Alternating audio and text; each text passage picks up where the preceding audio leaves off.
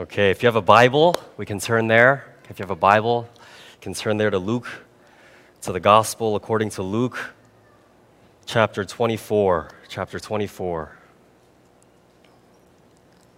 Luke chapter 24, and I want you to put your finger on verse 32. Luke 24, 32. Luke 24, 32. Just want you to put your finger on verse 32, and as you're doing that, some of you may know that Pastor Caleb and his family are on vacation this week, a much needed vacation, and so it will be a privilege to serve you in the Word this morning. Back in the fall of 2020, there was a young man, about 24 years old, working with a youth group in a small church on Long Island, a Korean guy, about my height, glasses, and he started to fall in love with a godly young lady, 24 years old, speech therapist, half Caucasian, half Korean. And his heart was burning for her and drawn to the fact that she would evangelize weekly outside in the winter, approach the less socially impressive at church, display a heated love for Jesus Christ, and she was pretty too, which helped, And they would eventually go on, they would eventually date and get engaged for some months, and then they would get married in June of this year. Now, I know this guy pretty well, and I know what that guy felt towards that young lady last year and even now. I know how stirred up and how in love his heart was, and I know how his heart burned for her. I mention that because there's a very similar thing that goes on in our passage this morning, and that's the verse I told you to put your finger on, verse 32, Luke 24, 32. Let's read that. This is two disciples' response after Jesus preaches himself to them. Luke 24, 32. They said to each other, "Did not our hearts burn within us while he talked to us on the road, while he opened to us the scriptures?" Now, my desire for all of us this morning is to be able to say the same thing as these disciples. Did not our hearts burn within us when he opened up the scriptures? Now, I'm going to step back down. I'm going to be very unconventional. I'm going to step back down for a few minutes. And for that time, I want us to pray. I want us to pray for God to really visit us in this way. And if you're a believer, you want this. You want that. I want us to plead with God to make this a reality in our time this morning. I want us to beg him to soften our hearts and to make our hearts burn within us upon seeing Jesus Christ. So let's petition our King. Brother Rob, if you could play something soft in the back, we can pray for a few minutes and really ask, Lord, please soften us. Please make this a reality in our time this morning. And I will come back up after, and we will dive in to the Word of God. Amen.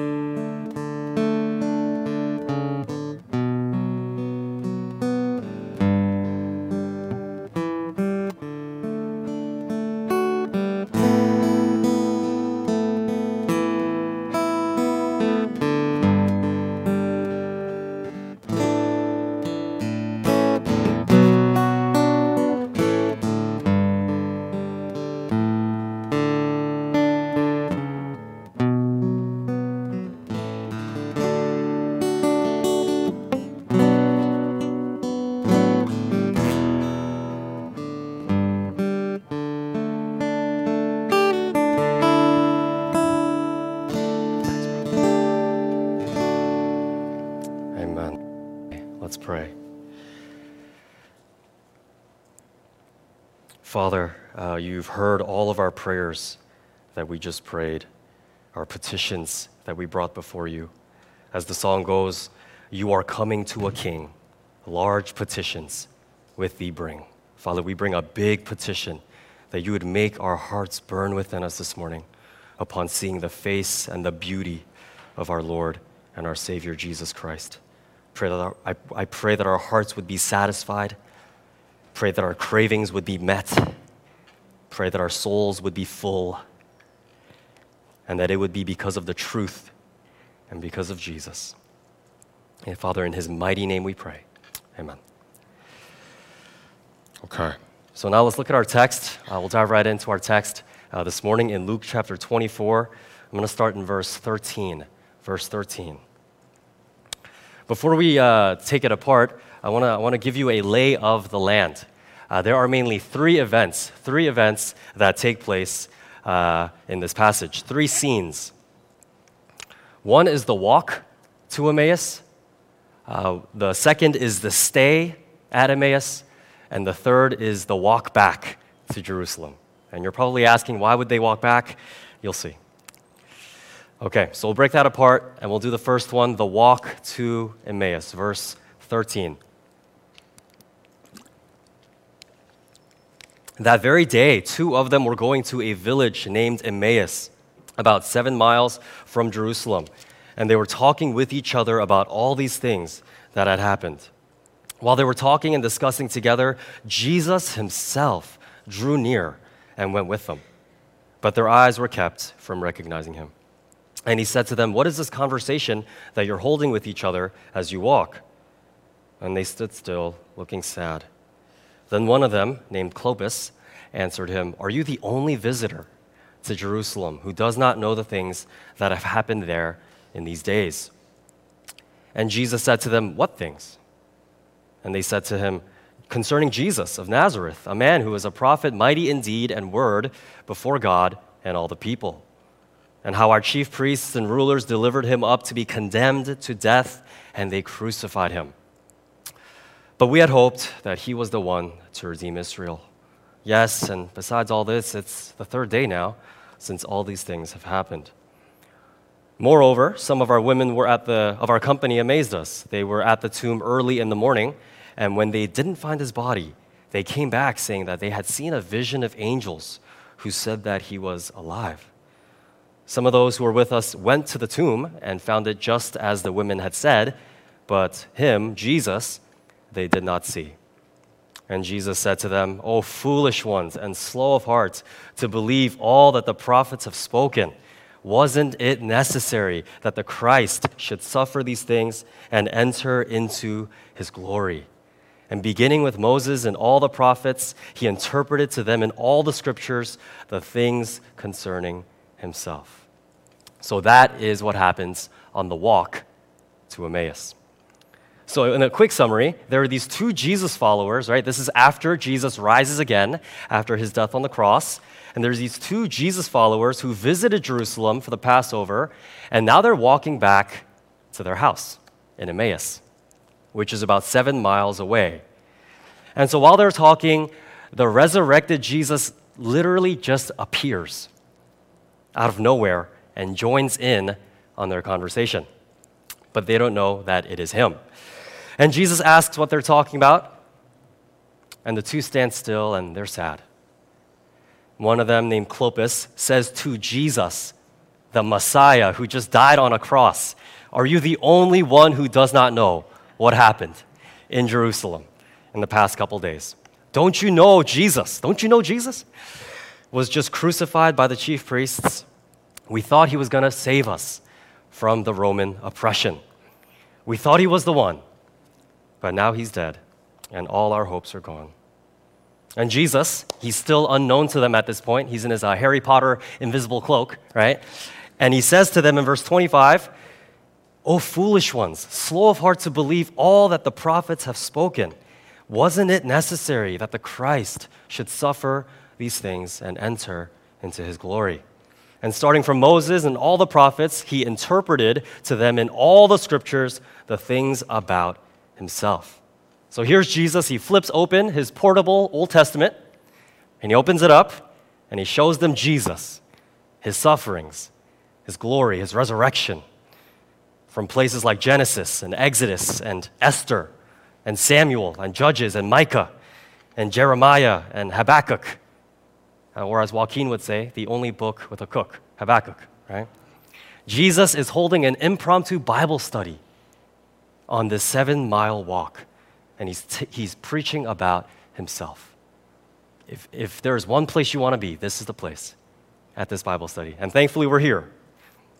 And so that is our first scene, the walk to Emmaus. Okay, so now let's look at our second scene, which is the stay at Emmaus. Let's read 28 to 32. So they, the three of them, drew near to the village to which they were going. Jesus acted as if he were going farther, but they urged him strongly, saying, "Stay with us. It is evening, and the day is now far gone." So he went in and stayed with them. When he was at the table with them, he took bread and blessed and broke it and gave it to them. And their eyes were opened, and they recognized him. And he vanished from their sight. And here's the verse. They said to each other, "Did not our hearts burn within us while he talked to us on the road, while he opened to us the scriptures?" So here's the summary of that scene, the stay at Emmaus. So these three men arrive. They're here at their home in Emmaus, and Jesus pretends, if you ever knew this about Jesus, he pretends like he's going to walk further. Right? And that was actually the custom at that time, to not impose on anyone's hospitality or their home. Just like you wouldn't walk into someone's house and stay. But the two disciples urge him strongly to stay with them because the day is gone. That was also a custom in ancient times. People were extremely hospitable to even strangers, and Jews treated other Jews like family. That's just what it was like back then. And Jesus, who was going to go on his own, he changes his mind and he gives in to their strong invitation to their sleepover. Then Jesus, our servant king, he serves them at their table. He breaks the bread, he prays, and he hands it out. And while he's serving them, I don't know if they saw the nails in his hands. I don't know if it was about the way he talked about his Father. But while he was serving them at the table, breaking bread, the text tells us that their eyes were opened and they recognized him. And as soon as that happens, right, a lot of tough events here, Jesus just disappears, vanishes, right? He's God, he can do that, right? Jesus vanishes, and we've heard their glorious response. Our hearts burned within us when he spoke to us on the road, and he opened to us the scriptures. Okay, so that is our second scene, the stay at Emmaus. Let's wrap up our story with our third and final scene, which is the walk back to Jerusalem. The walk back. Why would they walk back, right? That was 7 miles they just walked, right? Verse 33 to 35. And they rose that same hour and returned to Jerusalem. And they found the 11 and those who were with them gathered together, right? So they found the 11 and they're gathered and they're saying, "The Lord has risen indeed and has appeared to Simon." And then they told what had happened on the road and how Jesus was known to them in the breaking of the bread. So here's what happens here. After realizing that it was Jesus that they just saw, not dead, but alive, they've got some news to report. They make a run for it back to Jerusalem, where the rest of the believers are gathered. Right? And it's interesting how they would know where the believers are. Right? I don't know where this brother or that sister is at any time in the day, but it's interesting that they know where the believers are. Just a side note. And it shows how close the believers were in the early church. But anyways, they find the 11 and they find the rest of the group, and they, the 11 and the rest, are saying that Jesus is really alive. Verse 34, "The Lord has risen indeed and has appeared to Simon." That the 11 and the rest are saying that, right? And that is Simon Peter, as we'll see.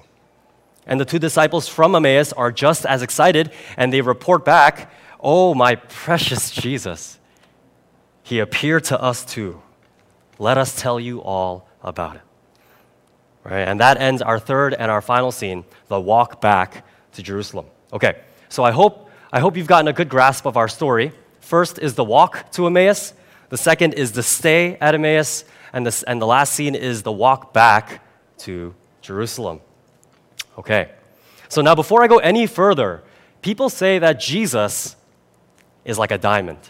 People say that Jesus is like a diamond. Whichever way you behold him, you only see brilliance and beauty.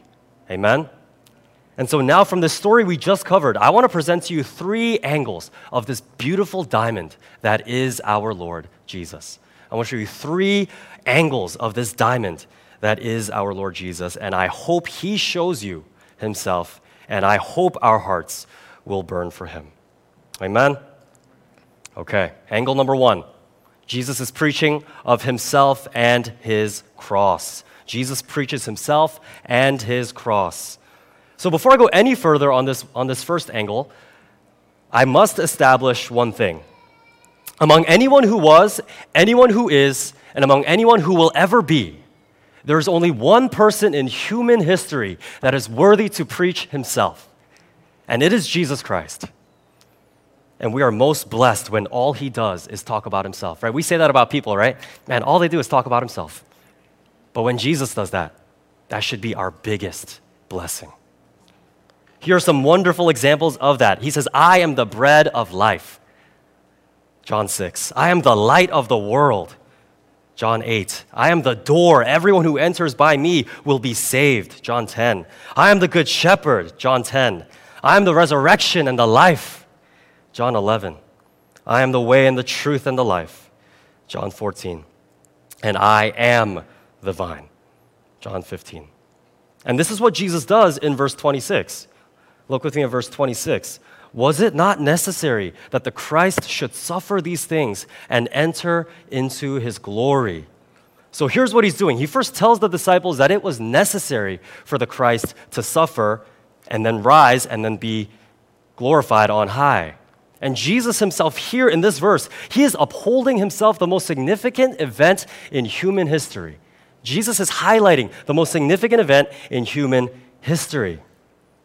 And so now let's key in on that word, necessary. Necessary.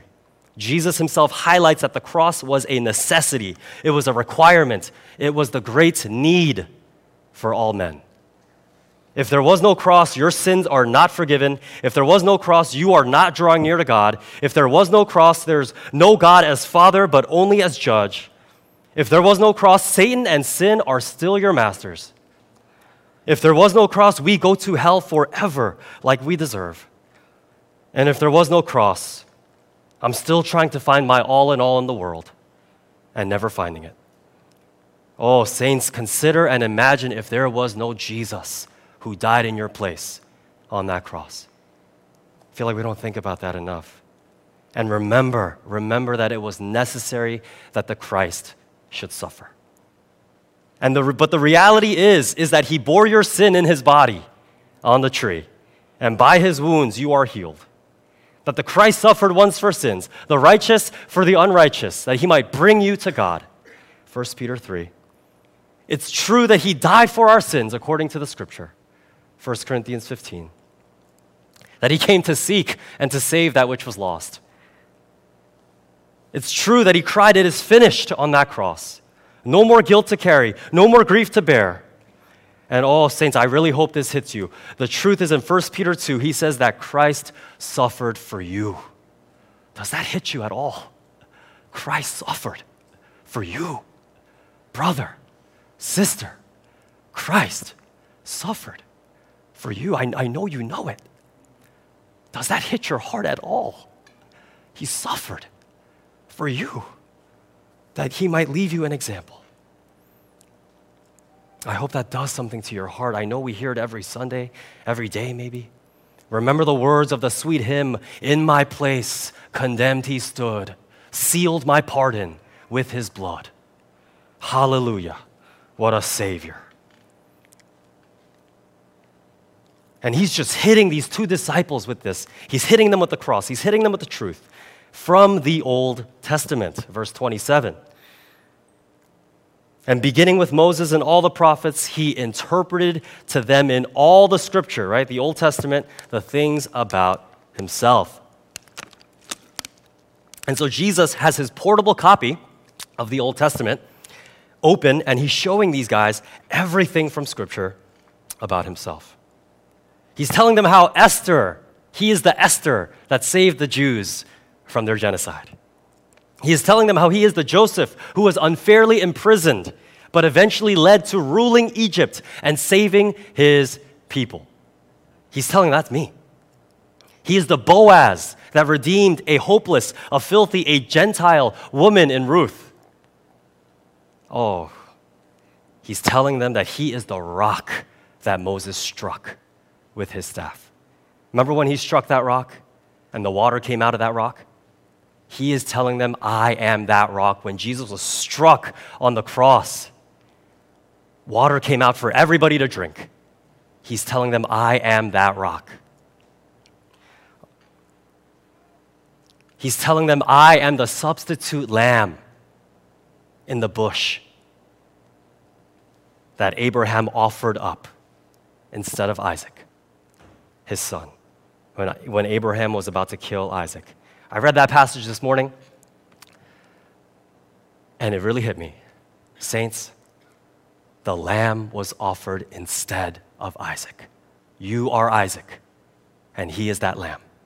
He was offered up instead of you for your sin. Does that hit you? Does that hit me? He was offered up in your place. He was your substitute on that cross, the one whom heaven cannot contain. The lamb was offered up instead of Isaac. And the glories go on. Remember the words of our brother, the Apostle Paul, 1 Corinthians 1:23. But we preach Christ crucified. 1 Corinthians 2:2. For I decided to know nothing among you except Jesus Christ and him crucified. Sounds a lot like his master. And so that is the first angle of the Jesus diamond. Jesus preaches Jesus and him crucified. The most blessed preacher preaching the most blessed person. And we know that if we've really tasted and seen that only Jesus and his cross is what will cause a heart to burn. Amen?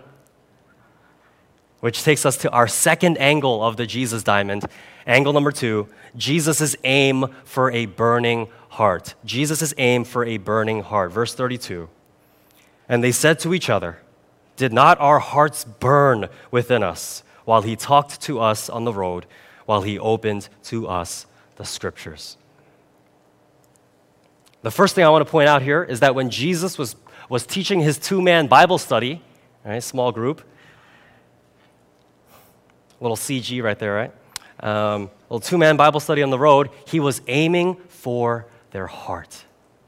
That's how they respond. He was aiming for their hearts, their affections, their desires, their passions, their wants, their cravings. He was aiming for their hearts to be lit and burning for him.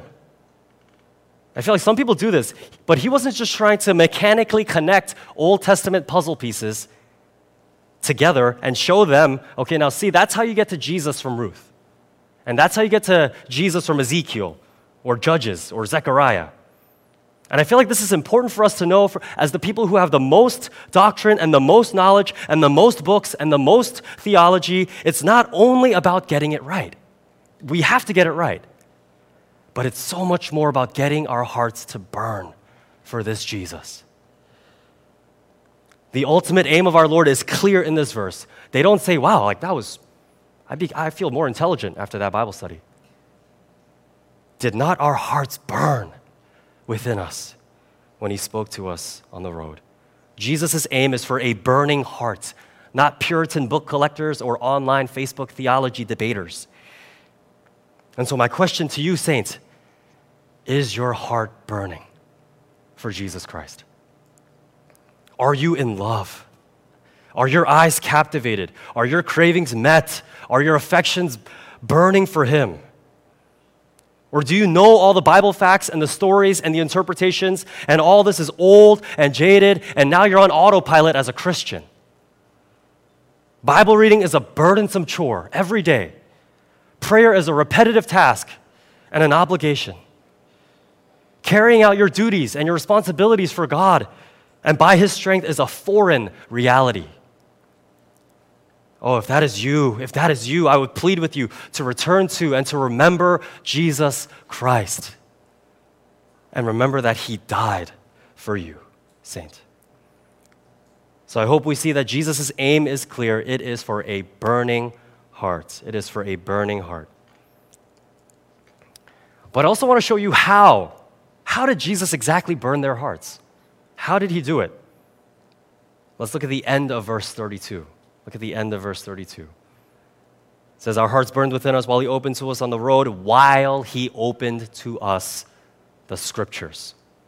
While the Bibles were open, He burned our hearts. Jesus' Bible was wide open when causing their hearts to be stirred and lit on fire. It was not fluffy emotionalism or Google self-help quotes with a pretty lady in the background and a forest. That's not what He was doing. His Bible was open. His Old Testament was wide open.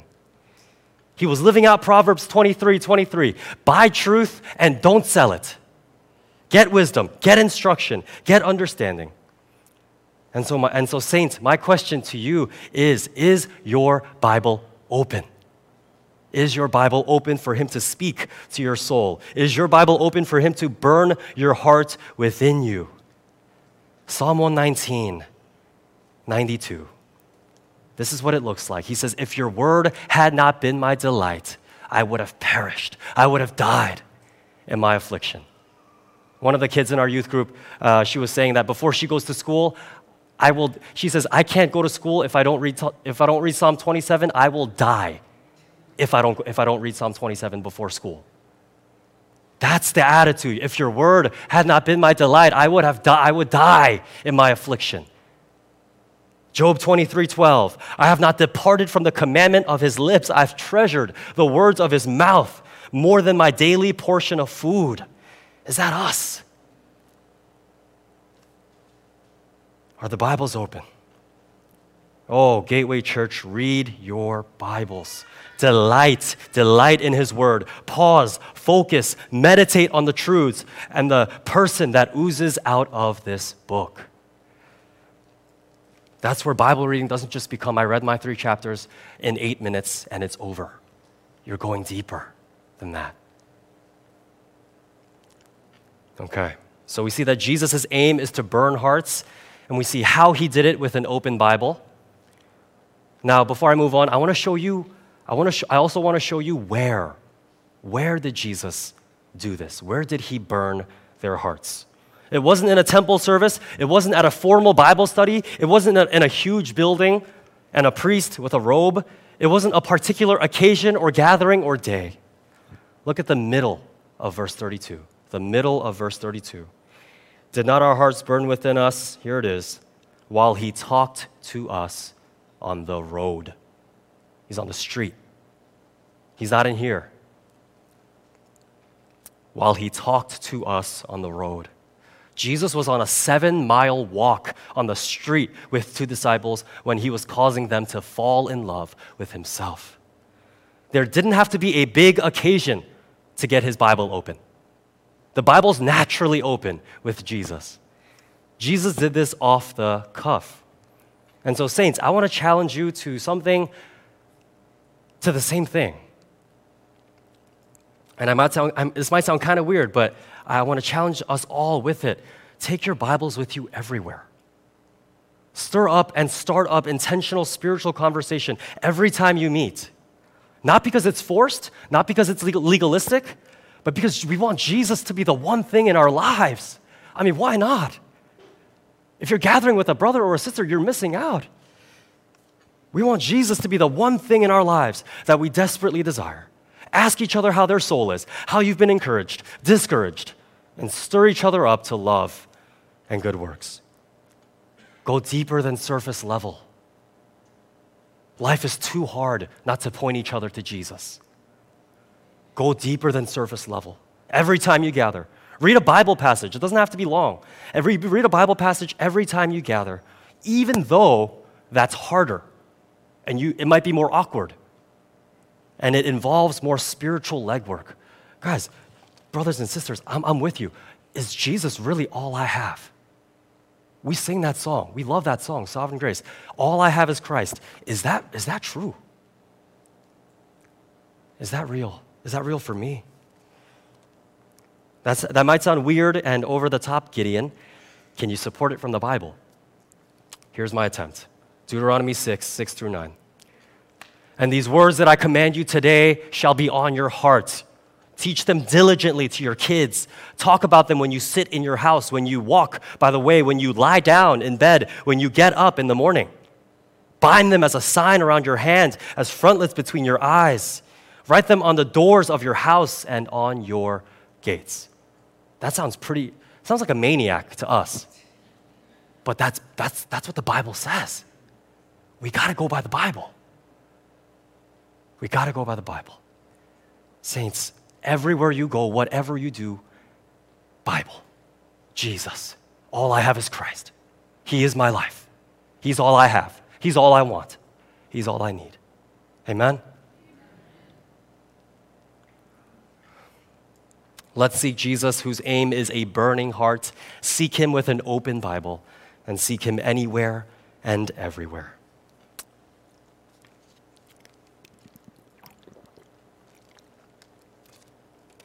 The sermon progress is like the equivalent of this water bottle.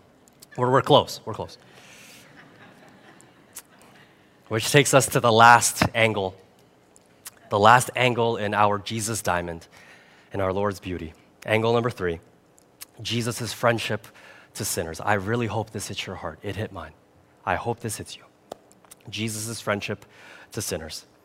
So we see Jesus' friendship to sinners in our third scene when they walk back to Jerusalem. Look with me in verses 33 and 34. And they rose, the two, that same hour and returned to Jerusalem. They found the 11 and those who were with them gathered together, they were saying, the 11 and the rest, the Lord has risen indeed, and he has appeared to Simon. Okay, so I need you to hang with me. So these guys go back, they find the 11 and the others, and those that are there, they're saying, the Lord has risen indeed, and he appeared to Simon. So now we have to clarify which Simon. Because among the 12 disciples, you guys know how many Simons there were? 2. 2 Simons among the 12. We know that there was Simon the Zealot, and there was, of course, Simon who is called Peter. 1 Corinthians 15 gives us clarity on which Simon it was. I love how the Bible does this, right? It clears it up. Christ died for our sins in accordance with the scriptures. He was buried, he was raised, and that he appeared to Cephas. And Cephas is the Greek for Peter. So, you're with me. He appears to Simon Peter, not to the zealot, right, to Peter. Jesus appears to him, and so why do I bring that up? Like, why does that matter? Why does it matter, that little phrase in verse 34? He appeared to Simon. Well, brothers and sisters, think about the last thing that Simon Peter did. Think. What was the last thing he did before Jesus died and he rose again? What is the last scene we see of him? And as some of you guys are thinking, it was when Peter denied Jesus 3 times. Peter denied Jesus 3 times. Jesus washed his filthy feet in John 13. Jesus prayed that his faith wouldn't fail in Luke 22. Jesus healed his mother-in-law who was sick with a fever in Mark chapter 1. Jesus caught his fish. He did his job. Luke 5. Jesus encouraged him when he confessed Jesus as the Messiah. Jesus put up with all his little silly responses of foolishness, right? But Peter denied him 3 times. I don't know the man. In Mark 14, we're even told that on the 3rd time Peter denied Jesus, Peter even called a curse on himself. He's calling a curse on himself, and he started to swear. He's swearing, like he's going all in on this thing. I don't know this man of whom you speak. Surely you were with Jesus. I swear. And he's dropping all the curse words you know in your head right now, right? And he's like, I don't know him. I don't know him. I don't know him. He washed my feet. He healed my mom. He caught my fish. He loved me. He cared for me. He served me. He prayed for me. He walked with me for years, but I don't know him. Peter denies him to his face. And that's us apart from the grace of God. But that's not my point. What I want you to see, what is Jesus' response? He throws him out. Peace out, Peter. Rebukes him, condemns him, makes him feel shame and ruin for his actions. That's not what I see in my Bible. That's not what I have in my Bible. I have an ESV, right? This is what we do have. Verse 34, he appeared to Simon the denier. He appeared to him. He showed himself to him. I'm alive. So I picture the two disciples. They're running back all 7 miles to Jerusalem. And the disciples there are, they're jumping around. They're rejoicing in a typical Hebrew living room. I don't know what it was. And they're rejoicing in the risen Jesus as they're saying to the two when they show up, he appeared to Simon. And they say, the 11 and the rest, they're like, come on, Simon, tell them. Simon, tell them how he showed up to you. And I picture Simon, and he's there. And he's not so proud anymore. He's not saying, I'll never deny him. I see him soft, humbled by his sin, because he denied Jesus, but I see him rejoicing in the Jesus who is the friend of sinners, who appeared to him, even though Peter denied Jesus to his face. I picture Peter in that room, whatever it was, and he says, he knows what I did, but he still showed up to me. He still showed me that he's alive. He still came to me, and he didn't count it against me. Oh, brothers and sisters, if you're in Christ, that has to encourage you. Jesus is the friend of sinners. Peter's sin did not withhold him from pursuing him. What a friend we have in Jesus. Remember his reputation among his enemies. Matthew 11:19, the Son of Man came eating and drinking, and they say, look at him, he's a glutton and a drunkard, but a friend of tax collectors and sinners. Hallelujah. What a Savior. Remember, Jesus himself said in Mark chapter 2, it is not the healthy who need a doctor, but the sick. I have not come for the righteous, but sinners. Come on. Come on. Saints, struggling and sinful saints. Are you a sinner? Are you a mess? Are you needy? Are you ruined by the fall? Are you wounded? Are you sick? Are you sore? Do you feel the sins of bitterness and pride and impatience and envy? Do you not love your spouse as you should? Join the club, right? Do you see how you fail to love God and to love your neighbor? Then join the club. Join the club. Jesus is a friend of sinners. Hallelujah. He heals the sinner, not the righteous. He came for the sick and not the healthy. He loved and pursued and appeared to Peter, even when he denied him, swore a curse, swore and put a curse on himself. I don't know him. But Peter's sin did not stop Jesus' loving chase for Peter. Jesus is a friend of sinners. So that's it. Our 3 angles of our Lord Jesus from this text. 1, Jesus died for you. He preaches himself and his cross. Jesus' aim is for a burning heart. And Jesus is a friend of sinners. Amen. I hope that's enough for you. I hope it's enough for me. Let us fix our eyes on him, falling deeper in love with him, with our hearts burning for him and him alone. And let us make our prayer with the psalmist. 119:32. I will run in the way of your commandments when you enlarge my heart. Luke 24:32. I'll end as we started. They said to each other, did not our hearts burn within us when he opened to us the scripture, when he spoke to us on the road? Saints, let's keep running the race, fixing our eyes on Jesus. Amen? Let's pray.